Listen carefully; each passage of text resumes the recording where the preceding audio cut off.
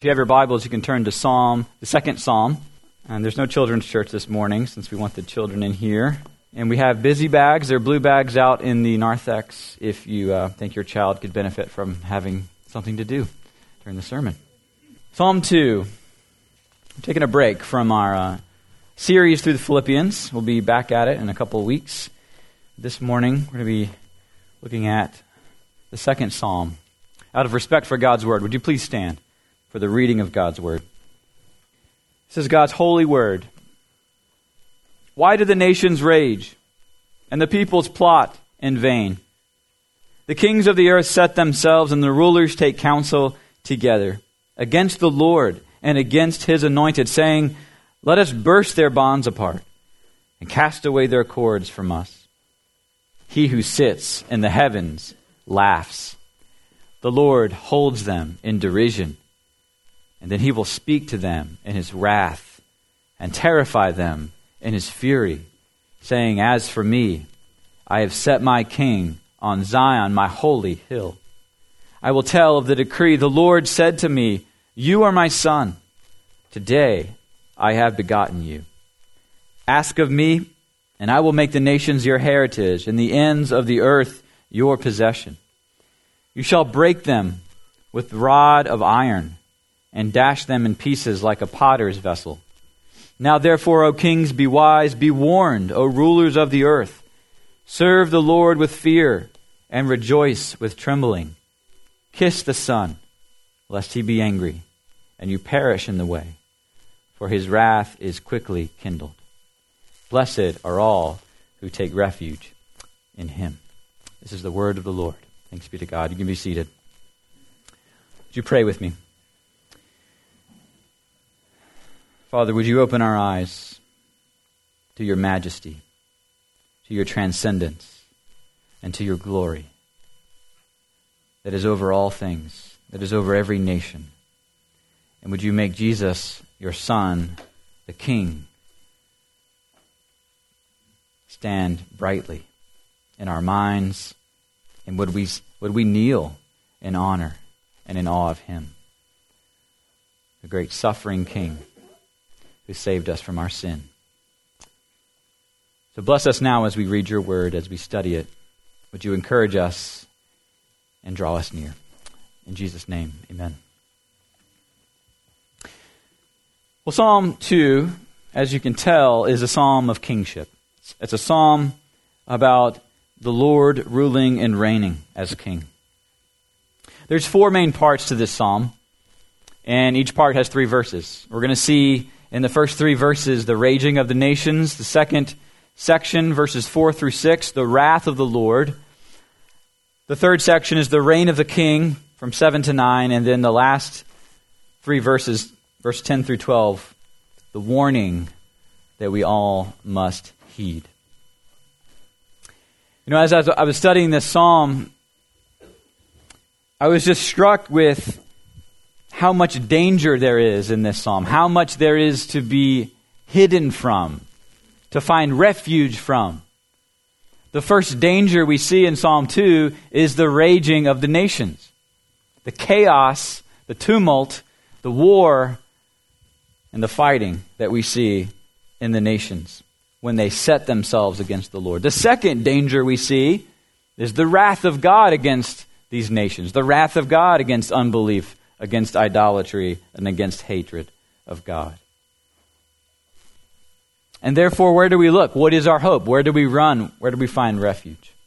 The answer the psalm gives us is that our only hope of safety, our only hope of refuge from the raging of the nations on one side and from the wrath of God on the other, is under the protective reign of King Jesus. We must find our protection under the reign of King Jesus. So as we're reading this psalm, I want you to think in your mind, where are you hiding?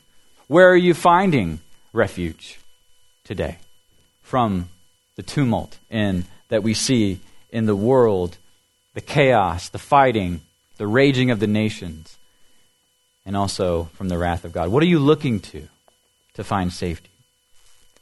One of the most, I think, stark biblical images of God's people finding refuge in the midst of these two things is when they are leaving Egypt. When Moses is leading God's people out of Egypt. Right? On one side, they have the raging of the nations. They have the rage of Pharaoh, the fury of Pharaoh, who would not let God's people go. And even when the final plague hit, all the firstborn are struck down in all of Egypt. He lets them go reluctantly, but then he chases after them into the Red Sea. So Pharaoh is this picture of the raging of the nations against God, against his anointed. And then what is the Red Sea? The Red Sea is this picture of the people's salvation, but also the wrath of God pouring down upon Pharaoh and his army.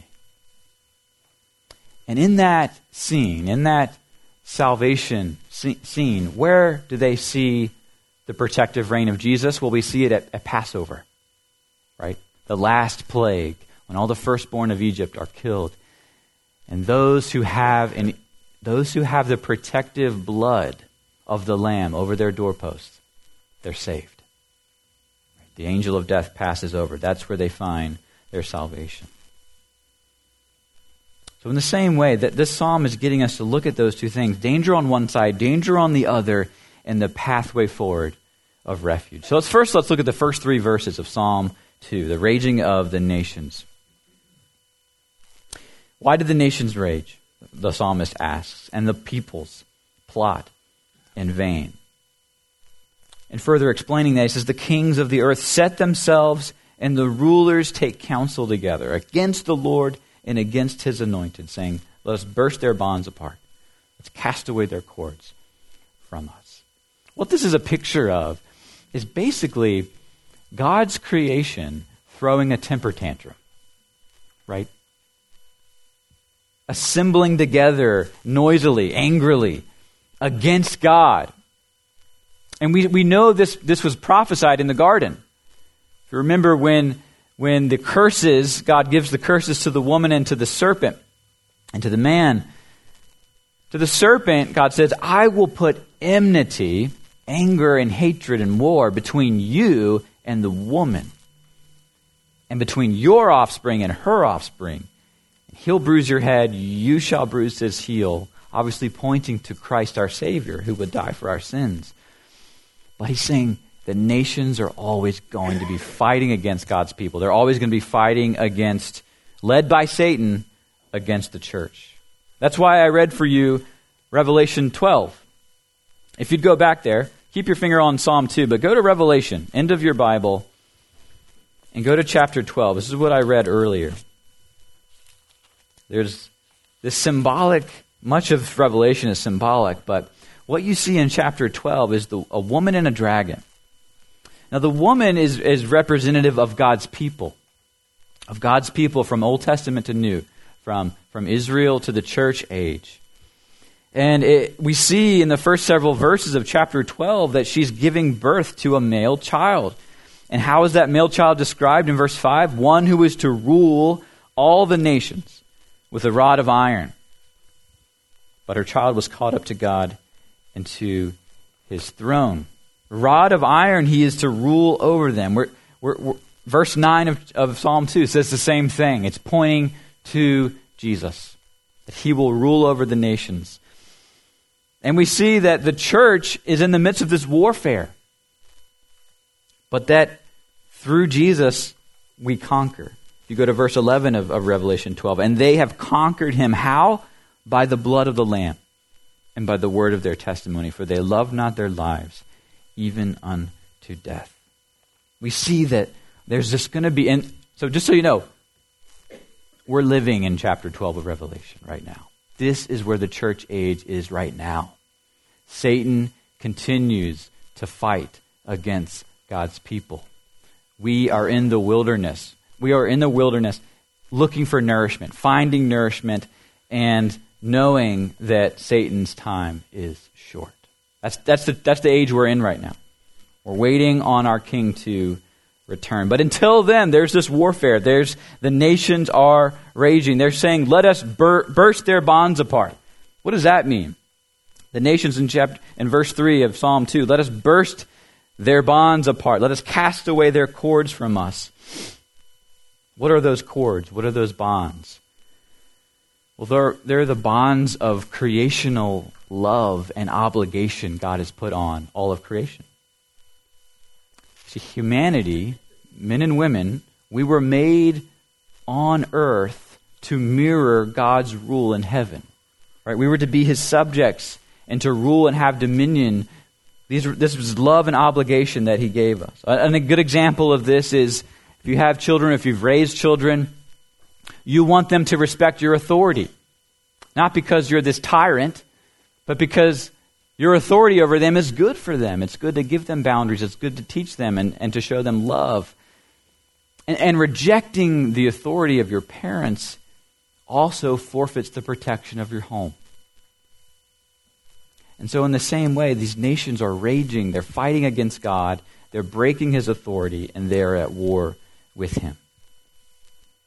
It says in verse 1 that they plot in vain. That word plot is the same word for meditate that we see in Psalm 1. If you go back to Psalm 1 and look at verse 2, and this is the picture of a righteous man.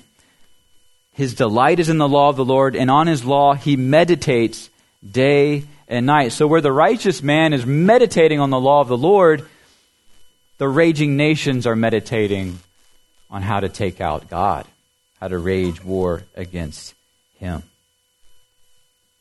So what are you meditating on today? What consumes your mind today and this week? Are we meditating on the law of the Lord? Are we meditating on God, or are we meditating on the raging of this world that we see, this chaos around us? Well, what is God's response? This brings us to our second point, verses 4 through 6. Well, how does God respond to this raging of the nations? He says, "He who sits in the heavens laughs." Let's not overlook that first phrase, "He who sits in the heavens." What is that communicating? That God is over it all. He is transcendent. He is the King of kings. He is supreme. And He's looking down from His throne that cannot be toppled. It cannot be taken out. It cannot be rejected. It cannot be overcome. God is great, and He is over, and He is transcendent. Sometimes we think that the world we see is out of control. It's out of God's control. That we see the world, we see warfare, we see terrorism, and we think this is all happening without God's input. That God's not the one ruling and reigning. And it makes us, we lose our sanity in one sense. Michael Horton, in his book, Recovering Our Sanity, he says, the real world is the one in which the triune God is the central character in nature and history. And the illusion is that we're in charge. The illusion is that we're in charge, and it's autonomy that is the myth. And the sooner we raise our eyes to heaven, the sooner our sanity will be restored. The sooner we raise our eyes to heaven, the sooner our sanity will be restored. You see, friends, the greatest lie is that we are in ultimate control of our lives, when really we're completely dependent upon God. We think we're in total control, but we're really actually dependent. In the book of Daniel, a great example of this, King Nebuchadnezzar of Babylon, he steps out, he's at his palace, he kind of looks over his whole kingdom and his realm, and he says, "Look what I've built with my own hands and my own glory, and it's all about me. And no one's helped me." And God, out of judgment, turns him into a beast. And he grows these like feather-like hairs, and he walks on all fours, and he eats grass like a cow. And he says, how does he get back to his original state? He looks up into the heavens, and he sees that he's dependent upon God for everything. And God changes him back, and he becomes sane again. It's an example of ourselves. And so it says, he who sits in the heaven laughs. God's laughing in the heavens at the nations and what they're trying to do. He's laughing because what they're doing is ridiculous. They cannot topple him. They cannot take him out. It's a laugh of mockery. It's a laugh of contempt. You know, one of my favorite Old Testament stories is in the middle of the book of Isaiah. Isaiah is mostly prophecy, but there is historical narrative in the middle of the book. And it's when Assyria is taking over Jerusalem, and they come and they surround Jerusalem, and Hezekiah is the king, and he is scared. He doesn't know what to do. And so he speaks to Isaiah, the prophet, and he says, you know, it may be that the Lord will hear the words of Rabshakeh, who's this basically an emissary from Assyria, whom his master, the king of Assyria, has sent to mock the living God and will rebuke the words that the Lord your God has heard. And so he asks Isaiah, he says, therefore, would you pray? Would you pray for us? Would you pray for the remnant that's left here in Jerusalem, or we're going to be wiped out? We need God's help. And so the king in Assyria in that day was called Sennacherib. And God has this word through Isaiah, his prophet, to Sennacherib. He says this. I love it. He says to Sennacherib, this great king who's taking over Jerusalem, he says, have you not heard that I determined it long ago? That I planned from days of old what I now bring to pass? That you should make fortified cities crash into heaps of ruins while their inhabitants, shorn of strength, are dismayed and confounded, and have become like plants of the field and like tender grass, like grass on the housetops, blighted before it is grown. What he's saying is, King Sennacherib, everything that you've done, I've enabled you. I've given you the ability to do that. What I planned from of old, I bring to pass. And he says this to him, I know you're sitting down, and you're going out, and you're coming in, and you're raging against me. Because you've raged against me, and your complacency has come to my ears, I will put my hook in your nose, and my bit in your mouth, and I'll turn you back from the way in which you came. He's saying, King of Assyria, you're this mighty superpower. You think you can do this on your own. I'm going to put a bit in your mouth like a horse and turn you back around to Assyria. That's God speaking to this enemy. And he does go back, and he does get killed from someone in his own home. I love that because it's God saying, he's laughing. He's saying, he's mocking this great king, saying, you have no power. And anything you do, you're allowed by me to do. If you read the Bible, you see that picture all over the place, and it leads us all the way to Jesus. And you see that the more the nations rage against God, the more God's sovereign power is on display.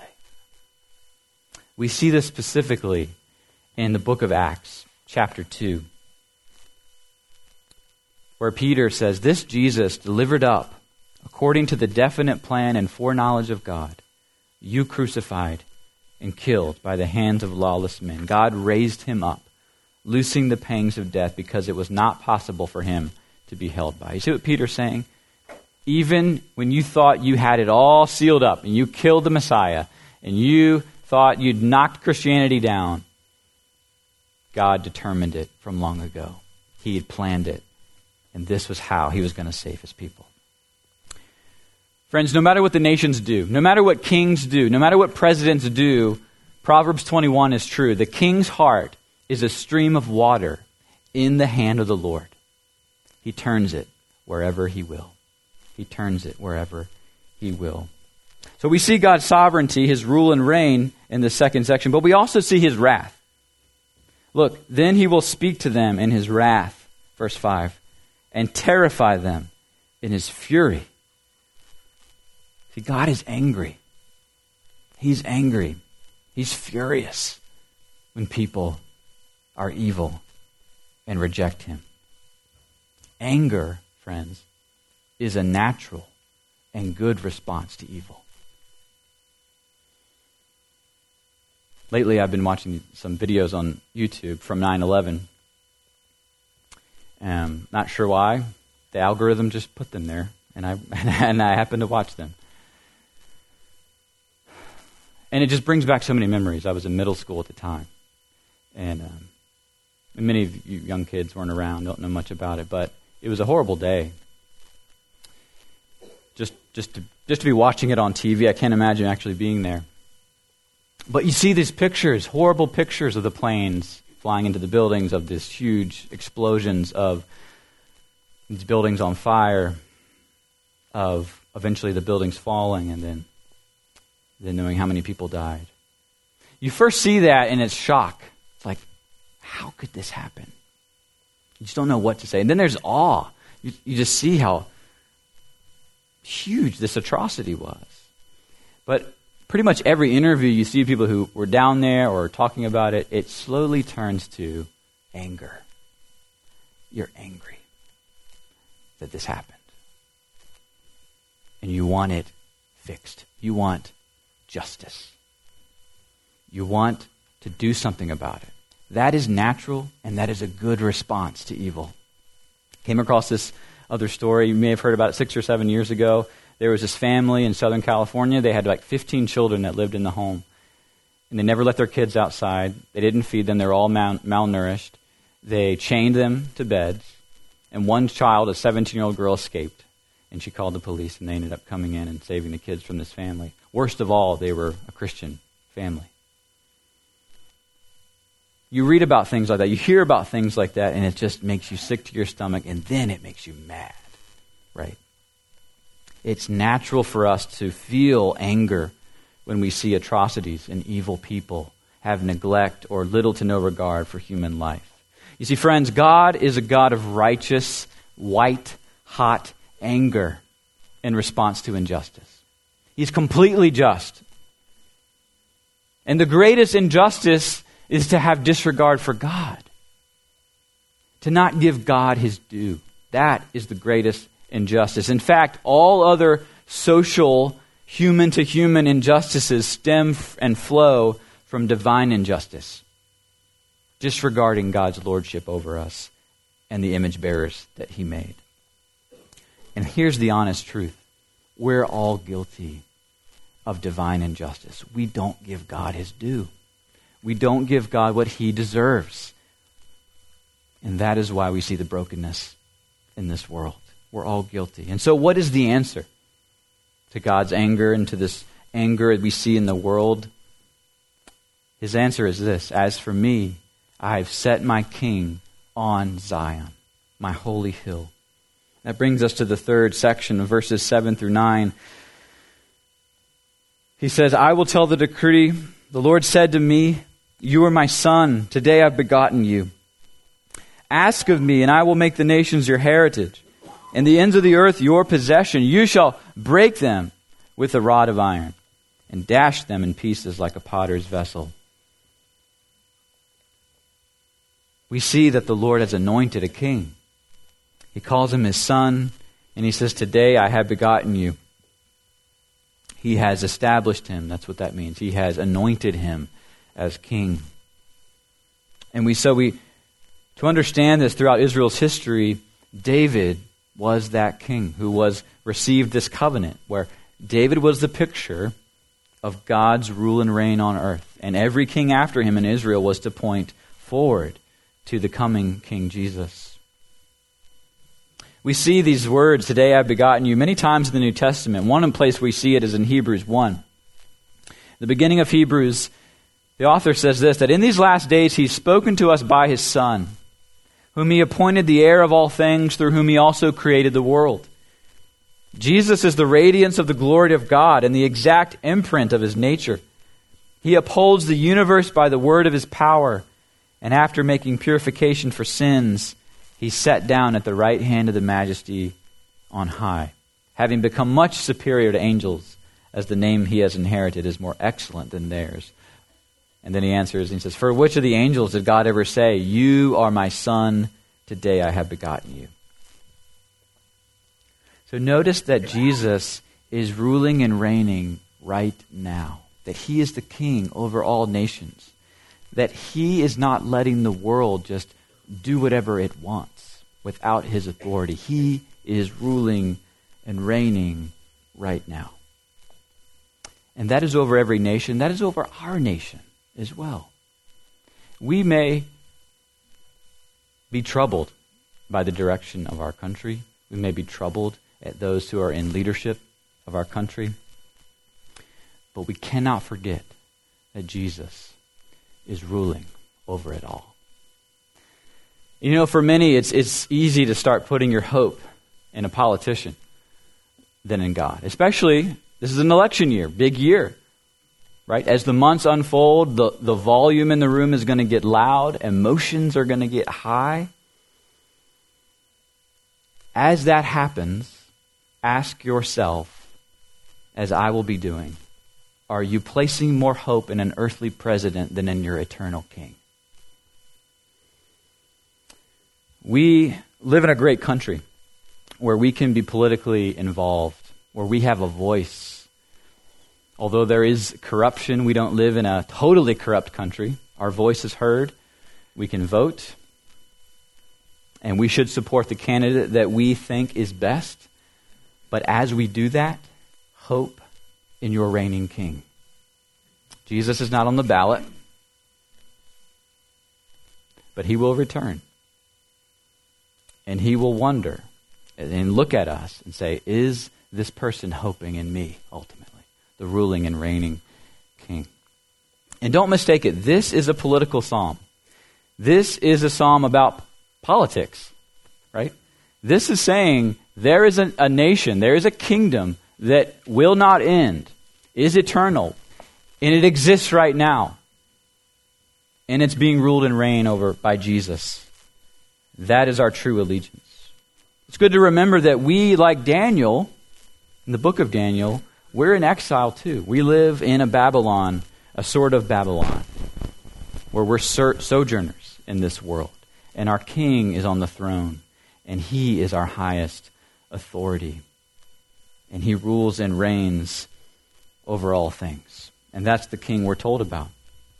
Look at verse 8 again. I will make the nations your heritage and the ends of the earth your possession. Jesus is going to return. He's going to take everything that he owns to himself. And that leads us to our final verses, 10 through 12, and the warning we all must heed. Look at the warning in verse 10. Therefore, O kings, be wise. Be warned, O rulers of the earth. So he's telling the kings, all the leaders of the world, be warned, be wise, O rulers of the earth. What does he say? Serve the Lord with fear and rejoice with trembling. First, let me point out the patience of God in this verse. That he's giving us time to answer, to respond, to repent, to fall upon Jesus as refuge. God is patient for warning us instead of striking us down. And that might sound to you a bit much. Why would God strike us down? What? I don't get that. Why would he do that now? And it leads us also to that question many people ask, how could a good God let bad things happen to good people? Right? How can a good God let bad things happen to a good people? Many people have asked that question. And the answer is that there are no good people. That's where we have to start. Often it's our starting point that's wrong. You know, it's a myth that we use to make ourselves feel better. The better question is this: how can God let you continue breathing and living, knowing what you did, thought about, and said just 24 hours ago? That's the better question. When you really think about yourself, your thoughts, your actions, your words, the only place you can go to is his mercy. And so he gives us time. He gives us time to respond. He gives us a warning. He gives the rulers of the earth time to repent. And what does he call us to do? Serve the Lord with fear and rejoice with trembling. We're called to just fall down before him. Anybody in the Bible who comes into the presence of God falls down on their face because of his holiness and because of their own sin. And so we're called to rejoice with trembling. That's a strange mixture, isn't it? Fear and trembling and joy. Where do we ever see trembling and joy mixed together? Well, I'll argue that if you go to Busch Gardens, you'll see that. You'll see joy and trembling as you're going up Apollo's chariot and then down the first drop. I've got a ruling elder, Rick Bice, who's going to go skydiving, right, on his birthday. And Paul Pruitt has gone skydiving. That's probably a place where you're going to see joy and trembling at the same time, right, Rick? Being in the presence of God is like that. It's scary because he's holy, and you could die because of your sin being near him. But it's also joyful because it's the best place of protection and safety and love you could ever imagine. I quoted from Narnia last week. I'm going to quote again from Narnia. When Lucy, or Susan, one of the children, is talking to the Beaver family, the Mr. Beaver. And the Beaver says, Aslan is a lion, the great lion. Oh, said Susan, I thought he was a man. Is he quite safe? I shall feel rather nervous meeting a lion. Mr. Beaver said, safe? Who said anything about safe? Of course he isn't safe, but he's good. He's the king, I tell you. I love that portrayal. Safety, but not safe.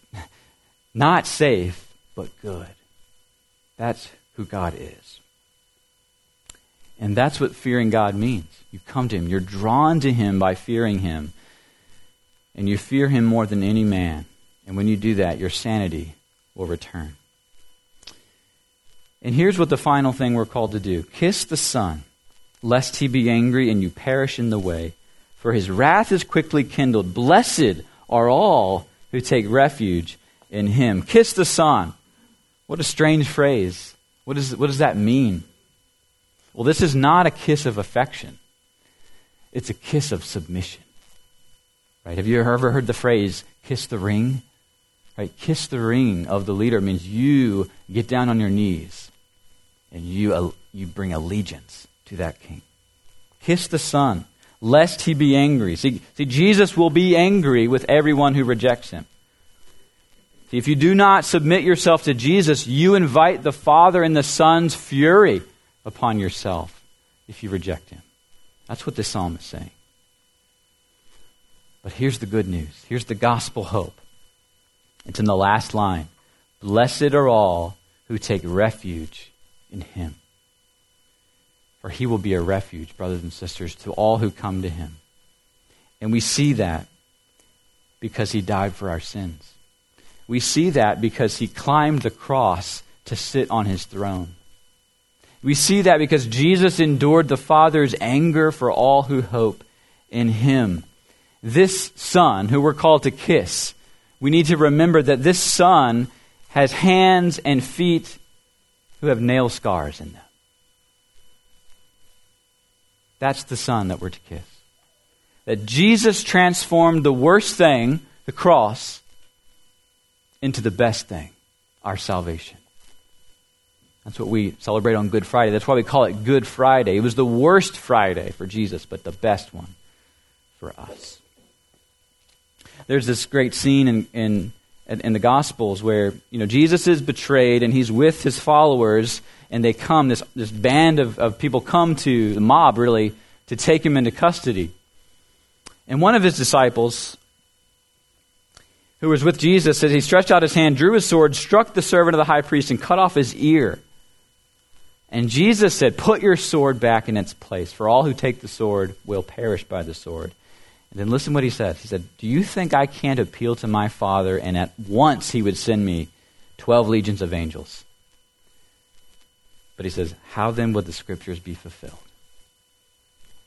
He came to die, friends. He had all the power in the world not to die, but he chose to die so that we might be saved. For if you put your trust in him, his righteousness becomes yours. Brothers and sisters, Jesus willingly chose the cross over the crown in order to save us from ourselves. But let us never forget that Jesus is returning one day, not to submit humbly to creation like he did when he first came, but to have all creation submit humbly to him when he returns. Alistair Begg says, the only reason to flee from his justifiable anger is to find refuge in his amazing grace. So the question for you this morning is, have you found refuge in Jesus? Are you looking to him for safety? And if so, then Jesus wants to commune with you and call you his friends and invite you to the King's table. Now may the God of peace himself sanctify you completely, and may your whole spirit and soul and body be kept blameless at the coming of our Lord Jesus Christ. He who calls you is faithful, and he will surely do it. And all God's people said, Amen.